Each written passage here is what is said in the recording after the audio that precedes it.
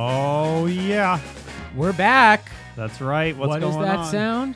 It's an all new and improved Brooklyn Paper Radio back for its first episodes from first broadcast from America's downtown. That's right. Downtown Brooklyn. What's Here going on, everybody? In our beloved headquarters, I have my co-host Johnny, How you doing, Johnny Cunin? and this is the voice of Anthony Rotuno, editor-in-chief of Brooklyn Paper and co-host of Brooklyn Paper Radio.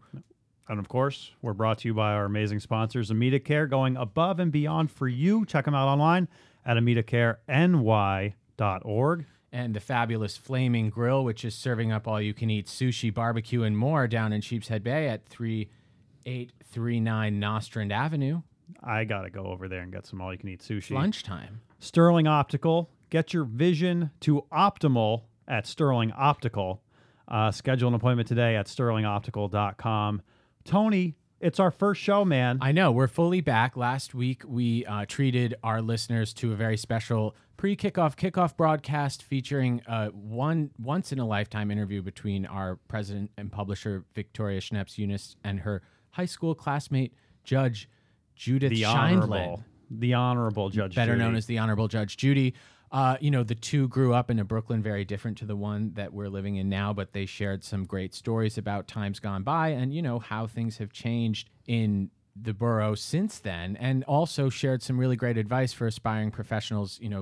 Both Vicky and Judge Judy, I think nobody would doubt the careers they've achieved. Nobody would not call them accomplished businesswomen, and it was wonderful to get their takes on their careers and what led them to where they are. And our listeners should look out for the Power Women podcast by Vicky Schneps every week. Yeah, Vicky will be powwowing with another titan of industry, another female titan of industry, across professions, across the city, to kind of share similar stories and, provide some insight into how people got where they are today. So that is definitely worth tuning into, but only after you listen to this full broadcast. Brooklyn Paper Radio. Because it's about time we return to the radio and the airwaves with, the news that you need to know.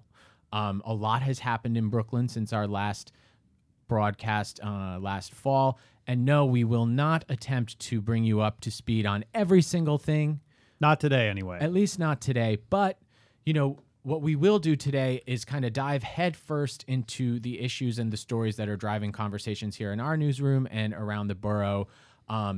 This week, last week, stuff that we've sort of been chasing and that we think, is as good a place as any to resume the conversation we're having with you guys. So let's get started with our first reporter, none other than the Honorable Julianne Cuba, who's in the house. Yes, we have senior reporter Julianne Cuba with us. You'll remember her from broadcasts gone by, past broadcasts. She's our star Brooklyn Paper reporter here on her official third-year anniversary with the organization. I think that deserves a round of applause. Johnny, Natalie.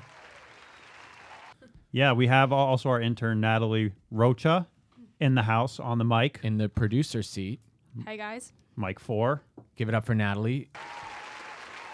What's our first story? So Julianne's here today. Something stinks in Brooklyn lately. And it's not me. I don't know if you've smelt it on the L train lately or if you've smelt it, walking around the local school auditorium for the Gowanus rezoning last week. But there's some stench in the air. Some of it more metaphorical than physical, but the physical stench, the tangible stench is a big issue. Julianne, tell us what's going on with the stink smelt around the borough along the L train. So riders first started noticing it last week, where it was a potent smell from the tunnel and around Bushwick and Williamsburg area, and started reporting it to the MTA on Twitter. No one was really sure where it was coming from. People were getting nauseous. Allegedly, someone passed out. Whoa. Dear God. And the firefighters checked it out. EDC, the environmental experts for the city and the state came to check it out. They said it was safe, but people continued to report it. And this was over the course of last week. This Yeah. all started like a week ago, or not even. It's been going on for like a week or more. Right. And so the MTA brought on a external environmental consultant who determined that the air was safe, but that didn't stop, union employees who work on the tracks to fall ill and had to be taken to the hospital because of the smell. This was just this past Thursday night. Kind of a big deal. Right, I smell a scandal. Yeah, a union rep told you that at Thursday night, several of 4 employees I think were taken to the hospital. 15 others were sick. Wow. And that led City Councilman Stephen Levin and the union employees to ask MTA to suspend service until they get to the bottom of the smell, where it's coming from, which right now there's believed to be a few different sources. Originally, they said it was from leftover or leaking fuel, heating fuel from like a different project on the tracks. And then they came back and said that it was potentially from a leftover gas plant or something under gas station, like near the line. Gas station, yeah, under the line. So exactly where it's coming from, I don't think that's officially been determined. But people are also questioning whether it's related to the ongoing L train work, because they've kicked off a series of weeknight and weekend repairs ahead of the no-called apocalypse now, because it's not happening, right? Yeah. So there's, some people are wondering if that repair work is what's causing this smell, which and the fumes. The smell is one thing, but the actual health problems the fumes may pose are quite another. It's suspicious that it's only on the L train. It might not be connected, but obviously it makes people question. Well, and this before, it's what's really alarming about this is how it's less than a month after they reversed course on their whole grand plan to fix the L line.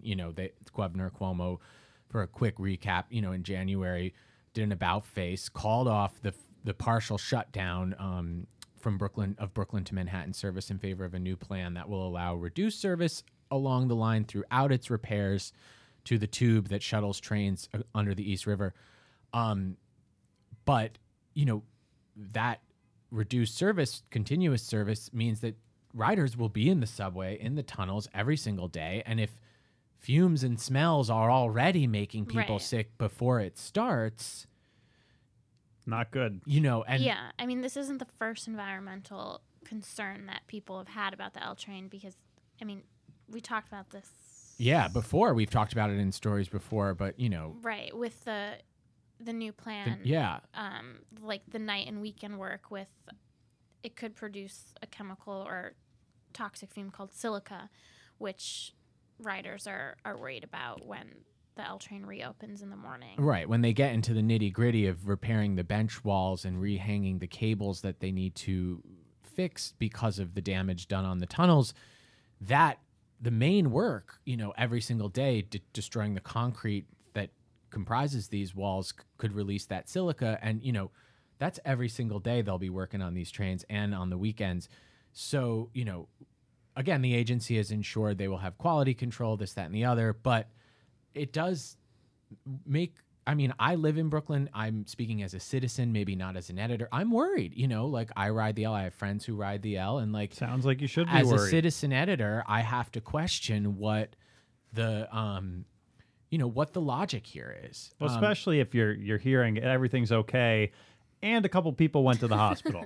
Right. Those are a little bit conflicting messages. And it's crazy how, ever since Cuomo's taken this change in plans, it's almost as if politicians and experts are sort of, they're wistful for that shutdown. They're sort of craving the old plan, I think, in many ways. Now they're... Yeah, I don't think people...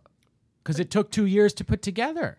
Right. Everyone, I think, agrees that not a shutdown is good. You have to break it down. Having the service is a benefit. Yeah, but how the plan came to be, it leaves a lot to be desired. And the bigger issue is that there's 6 weeks now, maybe 7, before April arrives, and we don't know specifically when in April they intend to start the major repairs, but it doesn't leave a lot of room for investigations, for thorough examinations of, little issues that, like this gas smell, that are bound to pop up as, as the work careens toward its kickoff time. But I have faith that if there's something to find out, Julianne, you will find it out. I will let you guys know. Julianne will let us know as long as she continues reporting on the line. But the other thing, jumping off these tracks and onto another one that we wanted to bring Julianne in to talk about quickly is, another part of her massive North Brooklyn beat is over in Gowanus, where, any listener and reader of the paper knows that the city is pushing for a massive rezoning for part of. And, the plans dropped a year ago. There have been maybe I'll say a handful, because I don't know the number of meetings since they dropped the plans in last June. A few community meetings, one of which I know City held meetings not way before they dropped the plan, to prepare the plan, correct? Yeah. But since their proposal's been released, I don't know how many, it seems like the meetings about the nitty-gritty of the plan have been maybe fewer and further between. Long story endless.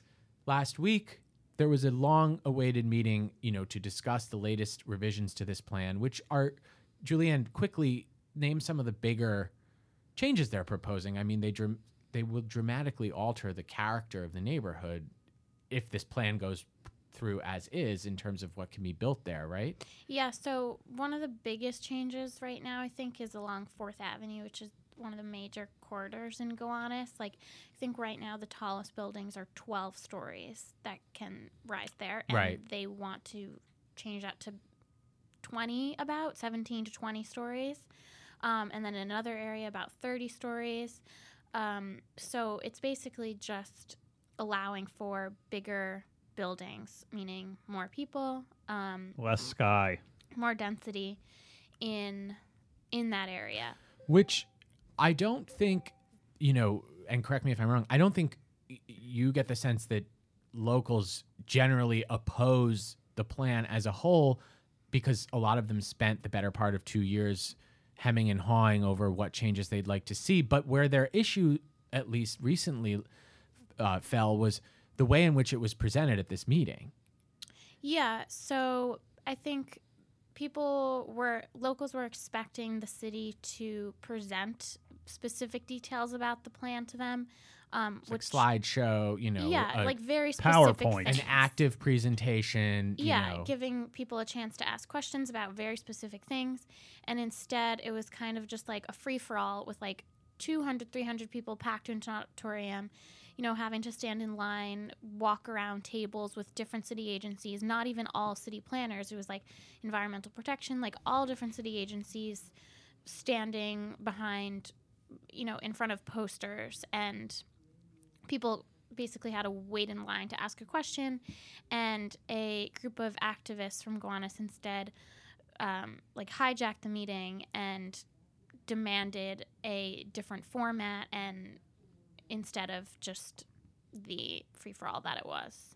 These activists, they were shouting things, right? Yeah, there were a few chants going on. One was, Gowanus rezoning is incomplete, City Hall take a seat. And then another was, all right. Before you rezone, fix our homes. Which I like that better. Is a lot of the public housing residents felt that they were not included in the rezoning framework. The rezoning framework, it outlines a swath of the neighborhood with, different boundaries, but its general boundaries exclude those streets that include the many, NYCHA complexes in the neighborhood. And they're impacted by the rezoning, by the Gowanus Canal cleanup. They have a lot of environmental factors Speaking that they're of bad worrying smells. about. Right. They bear a lot of the brunt of the Gowanus Canal cleanup, and for them not to be included and get the protections that they want, they were frustrated. Well, yeah, I mean, bringing in new residents to new buildings will directly affect the infrastructure that serves their buildings, which, is already crumbling, as anybody who's read anything about, the city's public housing systems, the state of it recently knows, that's a huge issue here. So to just plan for new and not necessarily shore up the old is concerning, because there are hundreds of thousands, or no, they said what, 25% of the neighborhood. Coalition says it's that public housing residents make up 25% of the neighborhood. And the general, before we let Julianne go, the general, I think, complaint over the nature of the meeting is indicative of a larger, I don't want to call it apathy, but, a larger trend in how we, at least here in the newsroom, the way that city officials deal with those seeking information. You have to really seek it out in order to get it from them. Our reporters are constantly requesting answers to questions from agencies, public agencies, about public projects. And, the amount of follow-up and sort of incisive question preparation that you need to put in to get answers from these people it's mind-boggling sometimes, is it not, Julianne? Just getting the city officials to address things that once, seemed bread and butter for them to do. Yeah, I think transparency is like a huge issue that is getting more difficult lately. You often get the runaround. You get like, oh, reach out to this agency instead. You have to FOIL for public information, which is typical, but it shouldn't be that hard. It takes a long time. And the thought of someone giving up their evening to go and, expect to be told by people who work for the place that they live what might happen to their neighborhood, but instead have to stand in a line at a picnic table for 2 hours to ask their one question, seems like a disservice to, the people who made this community great and who made it what you want to redevelop today. You couldn't get to where you are without where you were. And so you'd think that, You think the public advocate race has a lot of potential for this issue? I don't know that it has potential for the Gowanus rezoning, but I think that it certainly has potential to fix some of those transparency issues that I think plague city government at large. I don't think explicit to the rezoning, right, but for holding NYCHA accountable, yes. Kevin Duggan has been doggedly covering the public advocate race as it shapes up, at least with regard to, who's on the map here in Brooklyn. Obviously, Councilman Jumaane Williams is leading the charge there. I think he's netted, the most substantial endorsements in his campaign. The vote is later this month on February 26th, so there's still time for people to move forward. There's still time for people to fall out, but it's a hot race, and Kevin's been covering that weekly, so I imagine before the ballots are cast, we'll have to have him on to give us an insider kind of breakdown of who's where and why, we should be picking who we're picking down the line. But Julianne, thank you for coming in. We're going to send you back to work with a huge round of applause and, move on to some other issues that are plaguing the borough right now. But not before we mention our sponsors. And I'm going to start with Sterling Optical. I said it before, if you want your vision to be optimal, call up Sterling Optical. If you're having trouble with your vision, Sterling Optical is the place to go. Kings Plaza Mall here in Brooklyn. Their optometrists and knowledgeable staff are committed to providing both quality eye exams and the best eyewear known to man. Designer frames, they got them. Contact lenses, of course. Sunglasses, the whole bit. Let me ask you a question, Tony. Sure. You know that sunglasses and eyeglasses and all that stuff make you look smarter, right? I've worn them since the 2nd grade. I look at you and I see a scientist. You can see the light bulb above my head. And the editor-in-chief of the Brooklyn paper. Well, I'm telling you. That's how I got my job. If you want to look as smart as Tony, go to Sterling Optical. It's at 5160 Kings Plaza Mall in Brooklyn, New York. Or visit them online, sterlingoptical.com. Colin Mixon. It's Mixon. With an M. Thank you, Johnny. Welcome to the Brooklyn Paper Radio. Thanks for having me. I see you guys have cookies now? I bought those with cookies. Girl Scouts in season right now. The new and improved program has a green room. Got a good deal on those. The production is amazing. Well, listen, you're here for a reason. And Tony, what reason is that? Yeah, so, not everything happens in North Brooklyn, contrary to people who live in North Brooklyn's opinion. Brooklyn is a large borough, as we know all too well. And Colin, our beloved reporter who's sort of ensconced in what's happening in central Brooklyn, Ensconced. the mom capital of the world, Park Slope, but its surrounding neighborhoods. He's been chasing a story that I think has, resonated with a lot of people here in Brooklyn these Absolutely. days. I don't think there's anybody who doesn't address gentrification as, one of the top issues that they see, affecting the borough as it transforms rapidly into the third largest city in the country. And one politician out of central Brooklyn whose district encompasses Prospect Lefferts Gardens and Crown Heights is doing her part to stem that gentrification by what, Colin? What is she handing out? So she's giving out not for sale signs, or this house is not for sale signs. Interesting. Usually you put out signs that say this house is for sale. And Or usually- beware of dog. Usually you have. Yeah. Usually you put out the sign, and then people come with offers to buy your house. It's But- not a buyer's market, It's not. although buyers want it to be. Yeah, and so, but in Prospect Lefferts Gardens and in Crown Heights, people are being inundated by offers to buy their homes, and it's Just like getting their doors knocked, and what's the deal? It's a weekly thing, if not a daily thing for Wow. people. They're getting, you name it. They're getting letters in the mail. They're getting phone calls. People are knocking on their door.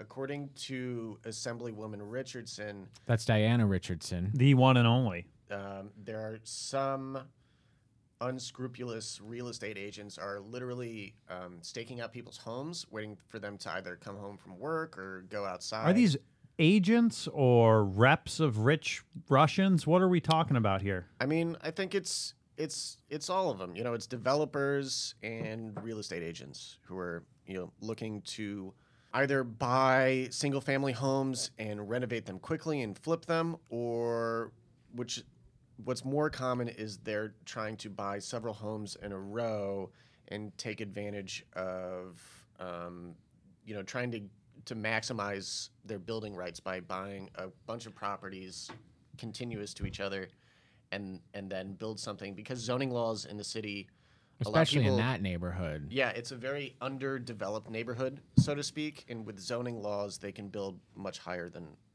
what's And they typically can do that, a lot of that as of right, without having to go through lengthy approval processes. So they see it as, literally a quick, it's like not a fixer upper, but a tear down, a flip. They want to flip these, properties, not the homes themselves, but they want to redevelop the land. Yeah, they want to redevelop it. They just the issue that they have, as I understand it, is if you have like a row house, because of the city's FA, or the floor area ratio development rules and setbacks. Now we're getting into it here. Yeah, we're really getting into the weeds, but they can't just buy a row house and then build something gigantic. They need to buy several properties in a row, and then they can build something that's 2-3 times as big as what's currently there.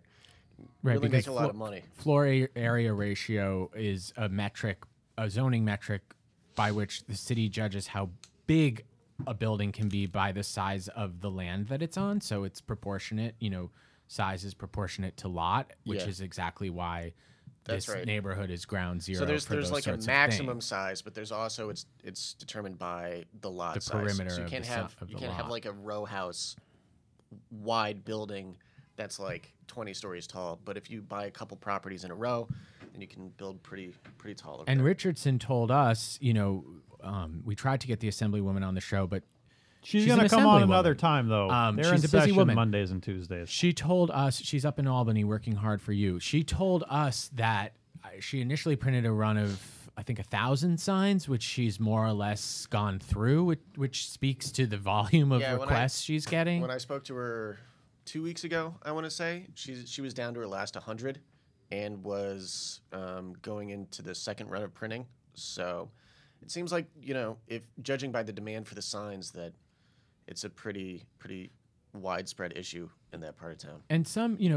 Colin talked to some residents who admitted it was more of an annoyance than anything else, just having to deal with these gnats on their doorsteps and telling them no. People have enough to deal with, Well, yeah, but what Assemblywoman Richardson pointed out is that it's less of a concern for, maybe longtime residents than it is for those longtime residents who maybe are feeling the stretch from gentrification. They're, because their neighborhoods have gotten so expensive, they're not maybe as flush, or they're older and they're not as able to take care of their homes. So they see quick cash as a benefit, but aren't necessarily thinking of, all the cons of kind of turning their home over that way. Yeah, I mean, it runs the gamut of people who, understand what their home is worth and are in a good situation and, are looking forward to passing on their homes to their sons or daughters and have, no interest in selling, to people who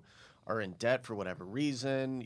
Maybe you just inherited a property and, you don't really understand how, if you're going to be able to maintain it or pay taxes on it. And so, some guy comes up to you with a literal bag of cash while you're, if you, somebody dies, you're trying to deal with funeral arrangements, now you've got, your inheritance to deal with.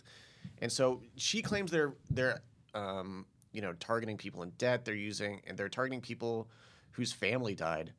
And are dealing, Unbelievable. Are dealing Reading with, it in the legal notices or estate notices, I'm sure. Yeah, and are they're dealing with all these things, and then some guy shows up with a literal bag of cash, and some people, It's hard to say no. They see the money and it takes a problem off of their hand, and maybe they probably could have sold it for much more, but now they don't have to go through the trouble. So, listeners, if you're a victim of this situation, definitely let us know. Yeah, We'd get in love to touch. hear from you if you've had any sort of personal accounts with, unscrupulous realtors or would-be home buyers pushing for your place.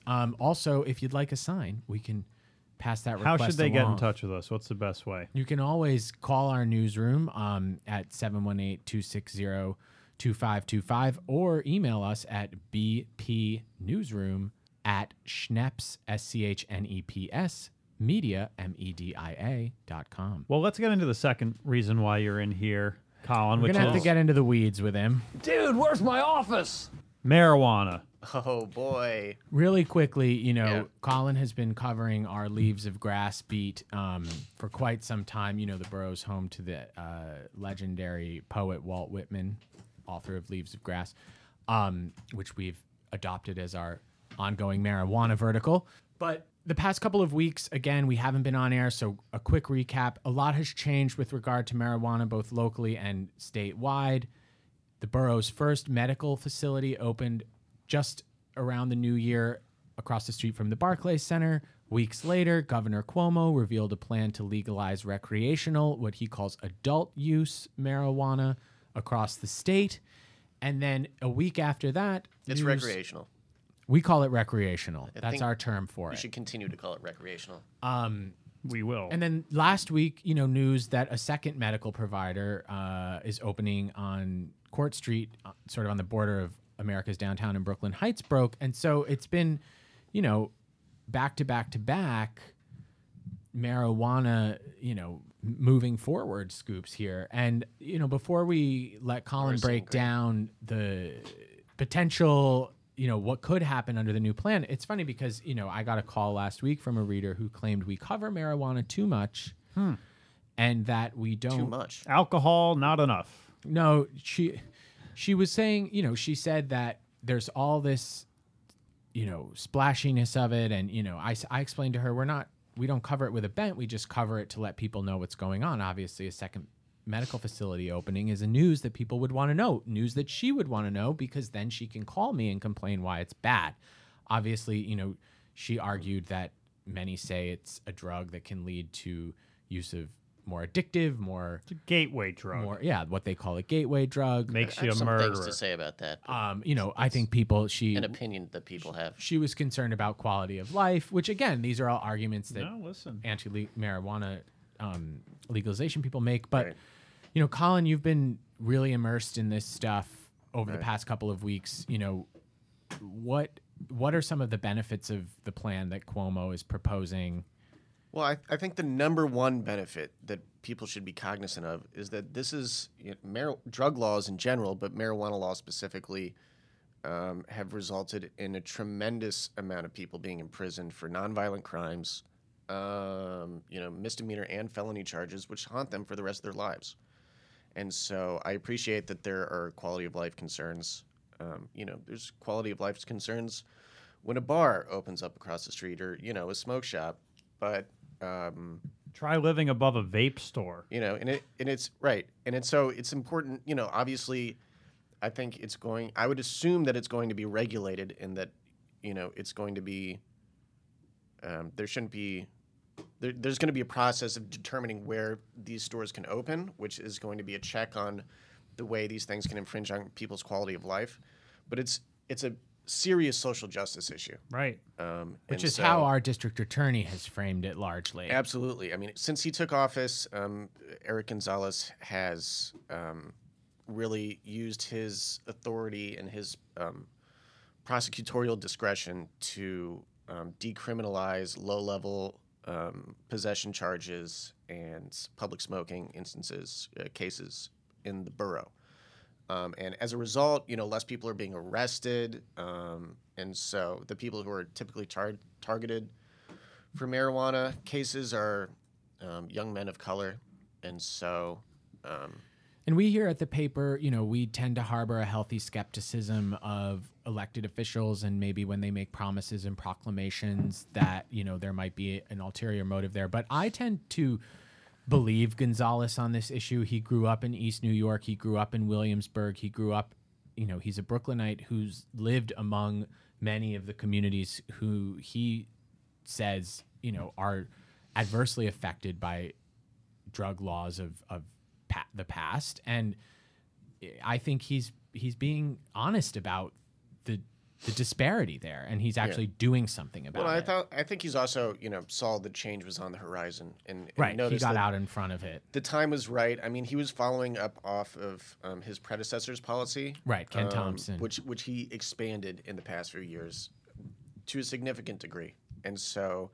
Now, he's also advocated for once the law does change and marijuana becomes legal, he's advocating for people to be retroactively have their charges dismissed, and so, helps them get jobs and, apply for benefits. How about all the tax dollars that this could raise? It's going to raise a tremendous amount of money. He was thinking about $300 million annually or something like that. In the range of hundreds of millions of dollars. Yeah, and I think it's going to take a few years for the program to kick in, and municipalities will have the option to opt out. His law proposes an opt-out scheme. Yeah, I think there's going to be some towns that are going to take a wait and see policy. We'll wait and see. Yeah, they're going to wait and see, and I certainly think it's not going to go Kings fine. County. I don't anticipate the pandemonium and anarchy and chaos. Well, there'll be some time to see how it plays out, because if Cuomo's scheme as it is proposed passes this April in his budget, it wouldn't start to take effect on, in local communities until as early as 2024, I think. Oh, wow. They said 2024-25 fiscal year. I thought it was 2021, but I could be wrong. Well, I walked by a marijuana shop in Forest Hills, Queens, and I thought it was like an Apple store for AstroTurf. I had no idea they sold marijuana products there. Yeah. And I was like, wow, I never thought AstroTurf stores would be so spiffy. Those are the medical marijuana. And the medical marijuana industry in general, I think, but especially like the forward-facing retail, is very keen to disassociate itself from marijuana culture. Conventional thoughts of where you might go in and buy that. Yeah, I mean, the sativa shop on Flatbush Avenue is very spa-like. It's very spa-like. Yeah. Should see if we get the owner of that on the show. But I think the important thing to note is that we have to beat New Jersey. Yeah, because if you don't, the traffic to New Jersey is going to be unbelievable. Yeah, we can't lose to New Jersey. It just can't. It's already bad. Yeah. Well, some people might be okay with an influx of cars going that way instead of the other way. Well, they're going to be going. They're going to come back too. Well, I mean, I'm just as long saying, as we tax them. That's right. It's the money that you got to watch out. Follow the money. You don't want to lose all that green Right. to New Jersey. Well, this this issue's surely going to continue to smoke over the next couple of months. You're and just so good with the Colin will turns be, of phrase. he'll be on it as much as possible. So check back here. On listen it? Story. back Yeah. here. On the story. Not on the pot, on the story. but you might have to try it as like a test subject. Oh, That would be an interesting I story. mean, you know, Well, if duty calls. anything to inform our listeners and readers. Colin, thank you for coming in. We're going to send you back to work. Thank you guys. Please send in Julianne McShane, if you will. Tony, I would like to hear from you all about the Flaming Grill.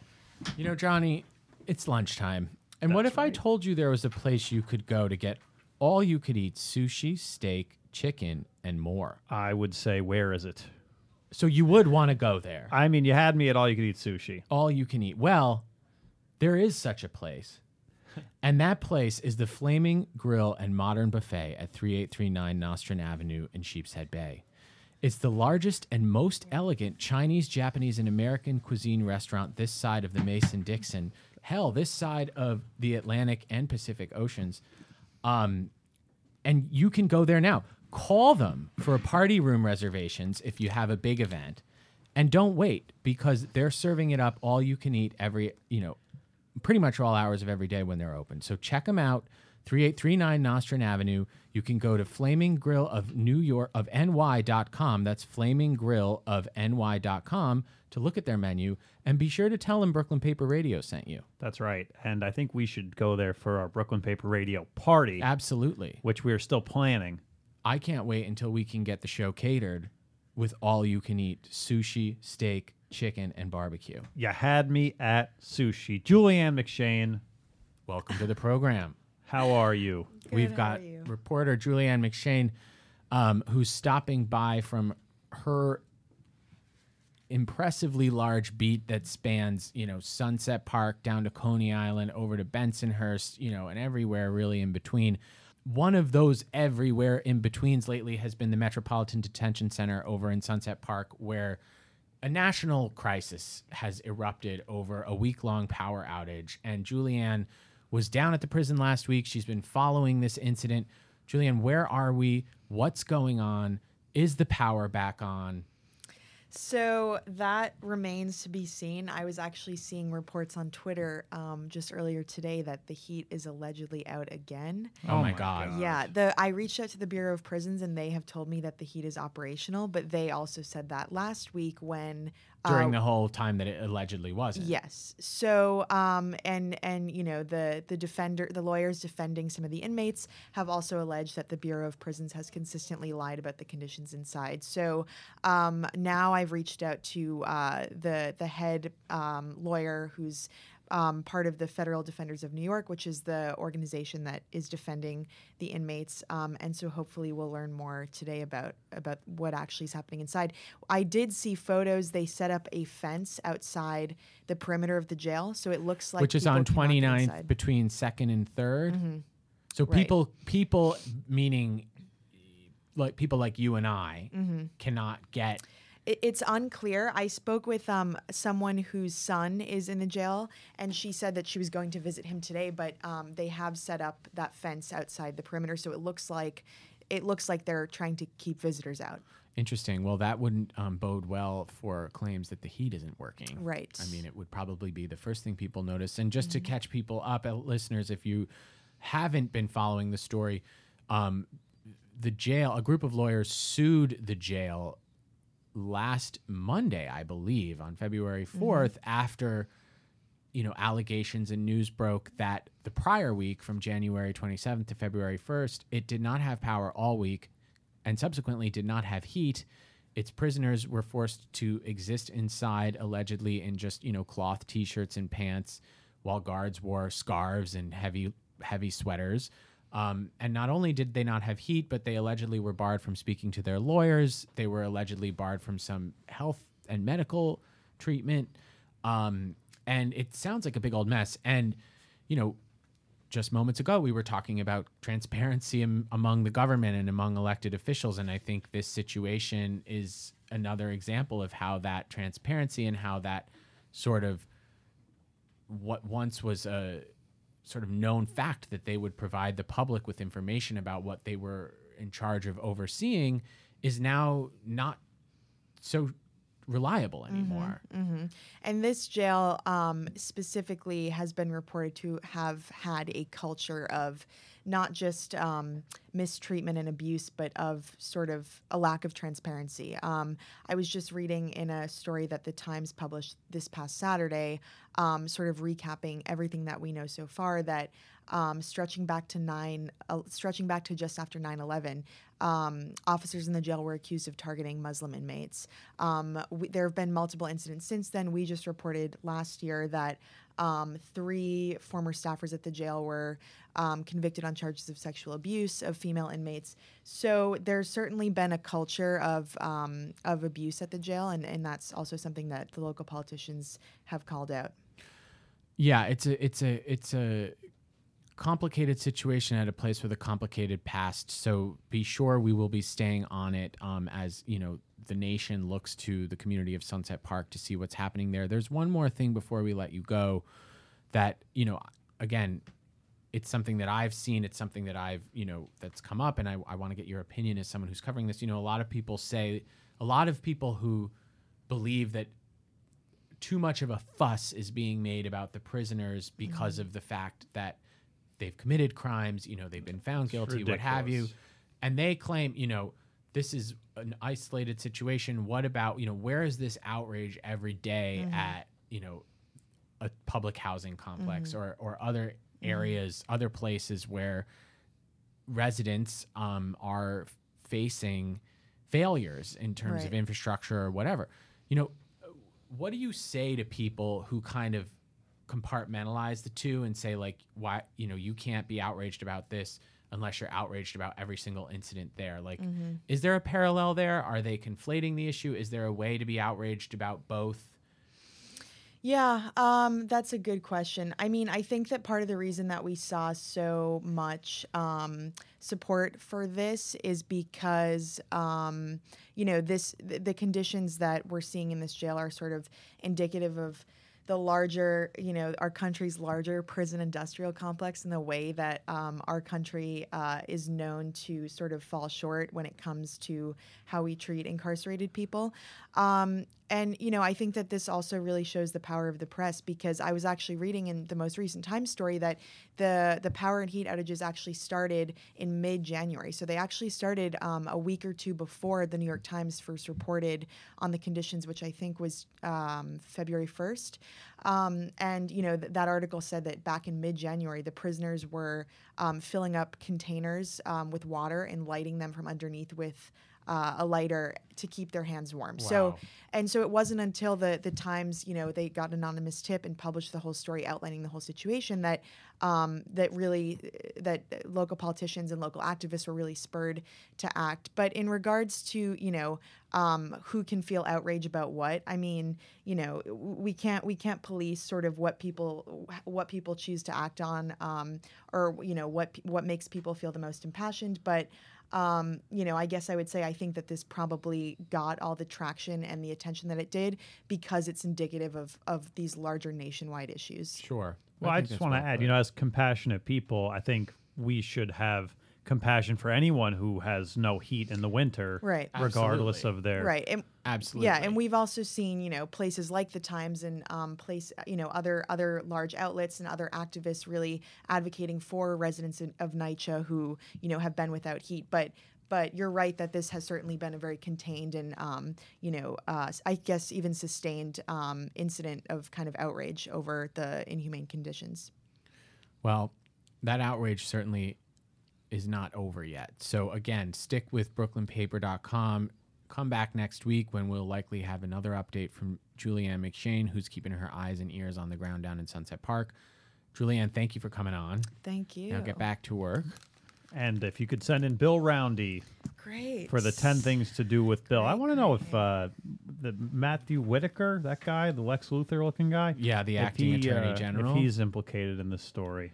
You agree he looks a little bit like Well, Lex Luthor? I mean, if for no other reason, he's implicated because the Department of Justice, which is investigating the conditions at the prison after the suit was filed, the Department of Justice oversees the Federal Bureau of Prisons. So as the acting head of... It's on him. As the acting attorney general, rather, the head of the Department of Justice, then yes, Whitaker would have some responsibility over this situation because it occurred during his tenure. I don't believe his replacement has taken the office yet. Well, our Didn't next come up at his confirmation. No, it did not. Our next and last segment of the show, what to do with and where to go and what to do and where to do it with Bill Roundy, is brought to you by Amita Care. Amita Care, serving the 5 boroughs since 2003, is a nonprofit community health care provider. They take pride in their care for the LGBTQ community, and they will be there for you in sickness and in health. You should call them today, 1-800-556-0689, or visit them online at AmitaCareNY.org. Amita Care, above and beyond for you. And with that, we turn to our beloved arts editor, Mr. Bill Roundy, who... Well, hello. Hello There he there. is. For every week in print has been telling you where to go and what to do for years. Now we're going to have him tell it to your ears. every week on the Brooklyn Paper Radio Show, Because we know that Brooklynites love nothing better than going out and doing things. So we want to give them as many of those things as possible. And without further ado, Bill, what are some of those things this week? Well, there is no shortage of events happening in Brooklyn every week, but this is Valentine's Day week. Uh-oh. Whoa. Right, so we've got some romance and some anti-romance. Something for everybody. On Wednesday, the day before Valentine's Day, February has become 13th. Galentine's Day. Oh, yeah. For women who would prefer to curl up with a good book, romance novels, there's going to be a special event sponsored by Word Bookstore up in Greenpoint. What's going to happen there? They're going to have a bunch of romance authors. They'll be discussing their books and doing readings from it. And there's going to be special cocktails. There's going to be a lot of chocolate. So it's like a speed dating for your next favorite novel. Basically, yeah. I like that. It's a celebration of romance novels. That sounds fantastic and lovely. Quite lovely, in fact. Now, on Valentine's Day, I picked out something for couples. Nighthawk is screening 7 Chances, which is an old Buster Keaton movie from 1927. This way you can get your traditional dinner in a movie because they bring the dinner right to your seats. I love that about Nighthawk. And 7 Chances is kind of a funny romantic comedy. Yeah, I've never seen it, Rom-com. but it must be a classic if it's that old and they're still screening it. Well, it's, Forgive me, listeners.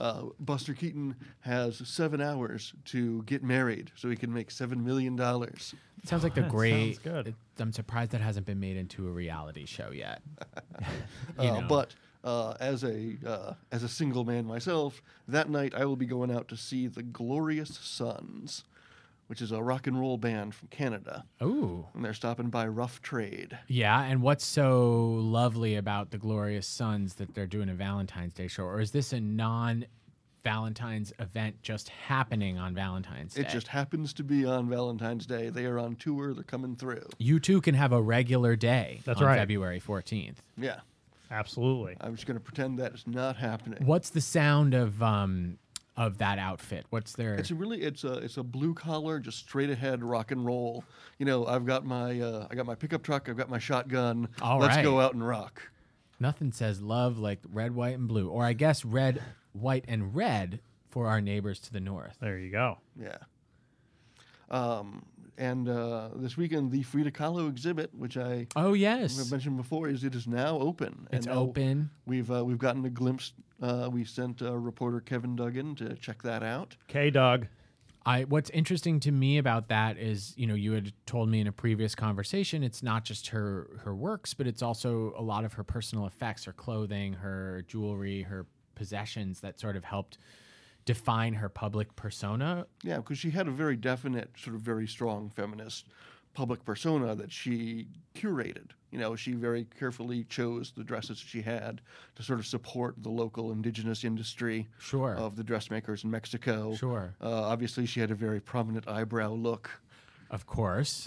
And so, sort of demonstrates some of her makeup regime, and then also her self-portraits, which promoted her own image. Yeah, I think, she's known as much for her image as for the artwork she created. So that sounds fascinating. I mean, Frida, very ahead of her time, in terms of every decision for her public persona she made, supporting someone else, it directly influenced things. I mean, that's what people are doing all the time today because they have to, because nothing is private anymore. Well, she would be fantastic on Instagram. I know. I just wish Frida could have done an Instagram.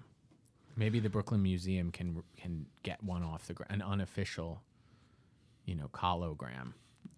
And while it is still winter, I'm looking for comfort foods, things that are warming. And there's nothing better for that than macaroni and cheese. Oh, yeah. Of So course. there's going to be, No, there's not. There's going to be a mac and cheese takedown next Sunday in Bushwick. Whoa. So there will be, I think, about 30 different people will be competing with their own macaroni and cheese concoctions. But there are no rules as to what exactly is involved in the mac and cheese. So they may be adding lobster to it. Apparently one year someone made a mac and cheese ice cream. That Oh, my sounds gosh. disgusting. Yeah, that sounds awful. Yeah. But maybe it was good. Not to mac and cheese lovers. I mean, No, Well, sure. It would at least be very interesting. totally. So I want to get there in the afternoon and sort of load up on my carbs. Now, I assume for some of these events, some are free, some have charges. Where can people kind of find out all they need to know about admission and stuff? They can go on our website, yeah? That's right. We have a whole events calendar section where you can just choose the day, and we'll give you a list of all of the events that are happening on that day.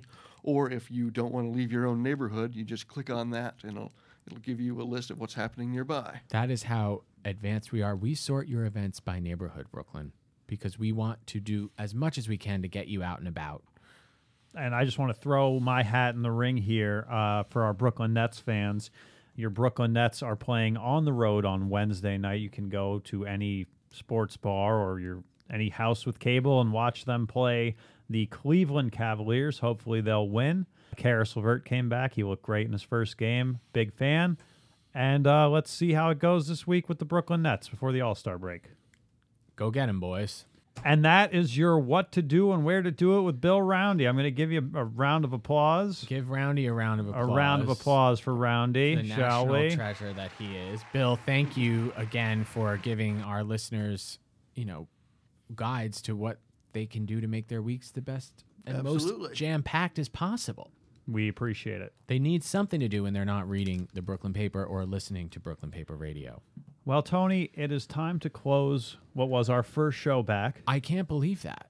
It's been fun. It went by in the blink of an eye. It feels like, we've been doing this for months. Wait, we kind of have. Yeah, a little bit. But Now we're going to start doing it for months again, every week. in an official capacity. Come back and listen to us on Tuesdays at brooklynpaper.com. Johnny, thank you so much for helping me get this off the ground. It's my pleasure, and thanks to the sponsors, Flaming Grill, Sterling Optical, and Amita Care. We appreciate you, and thanks to Schneps Media. Look out for Power Women with Vicky Schneps. I'm Johnny Cunin. I'm Tony Rotano. Peace out, Brooklyn. Bye-bye.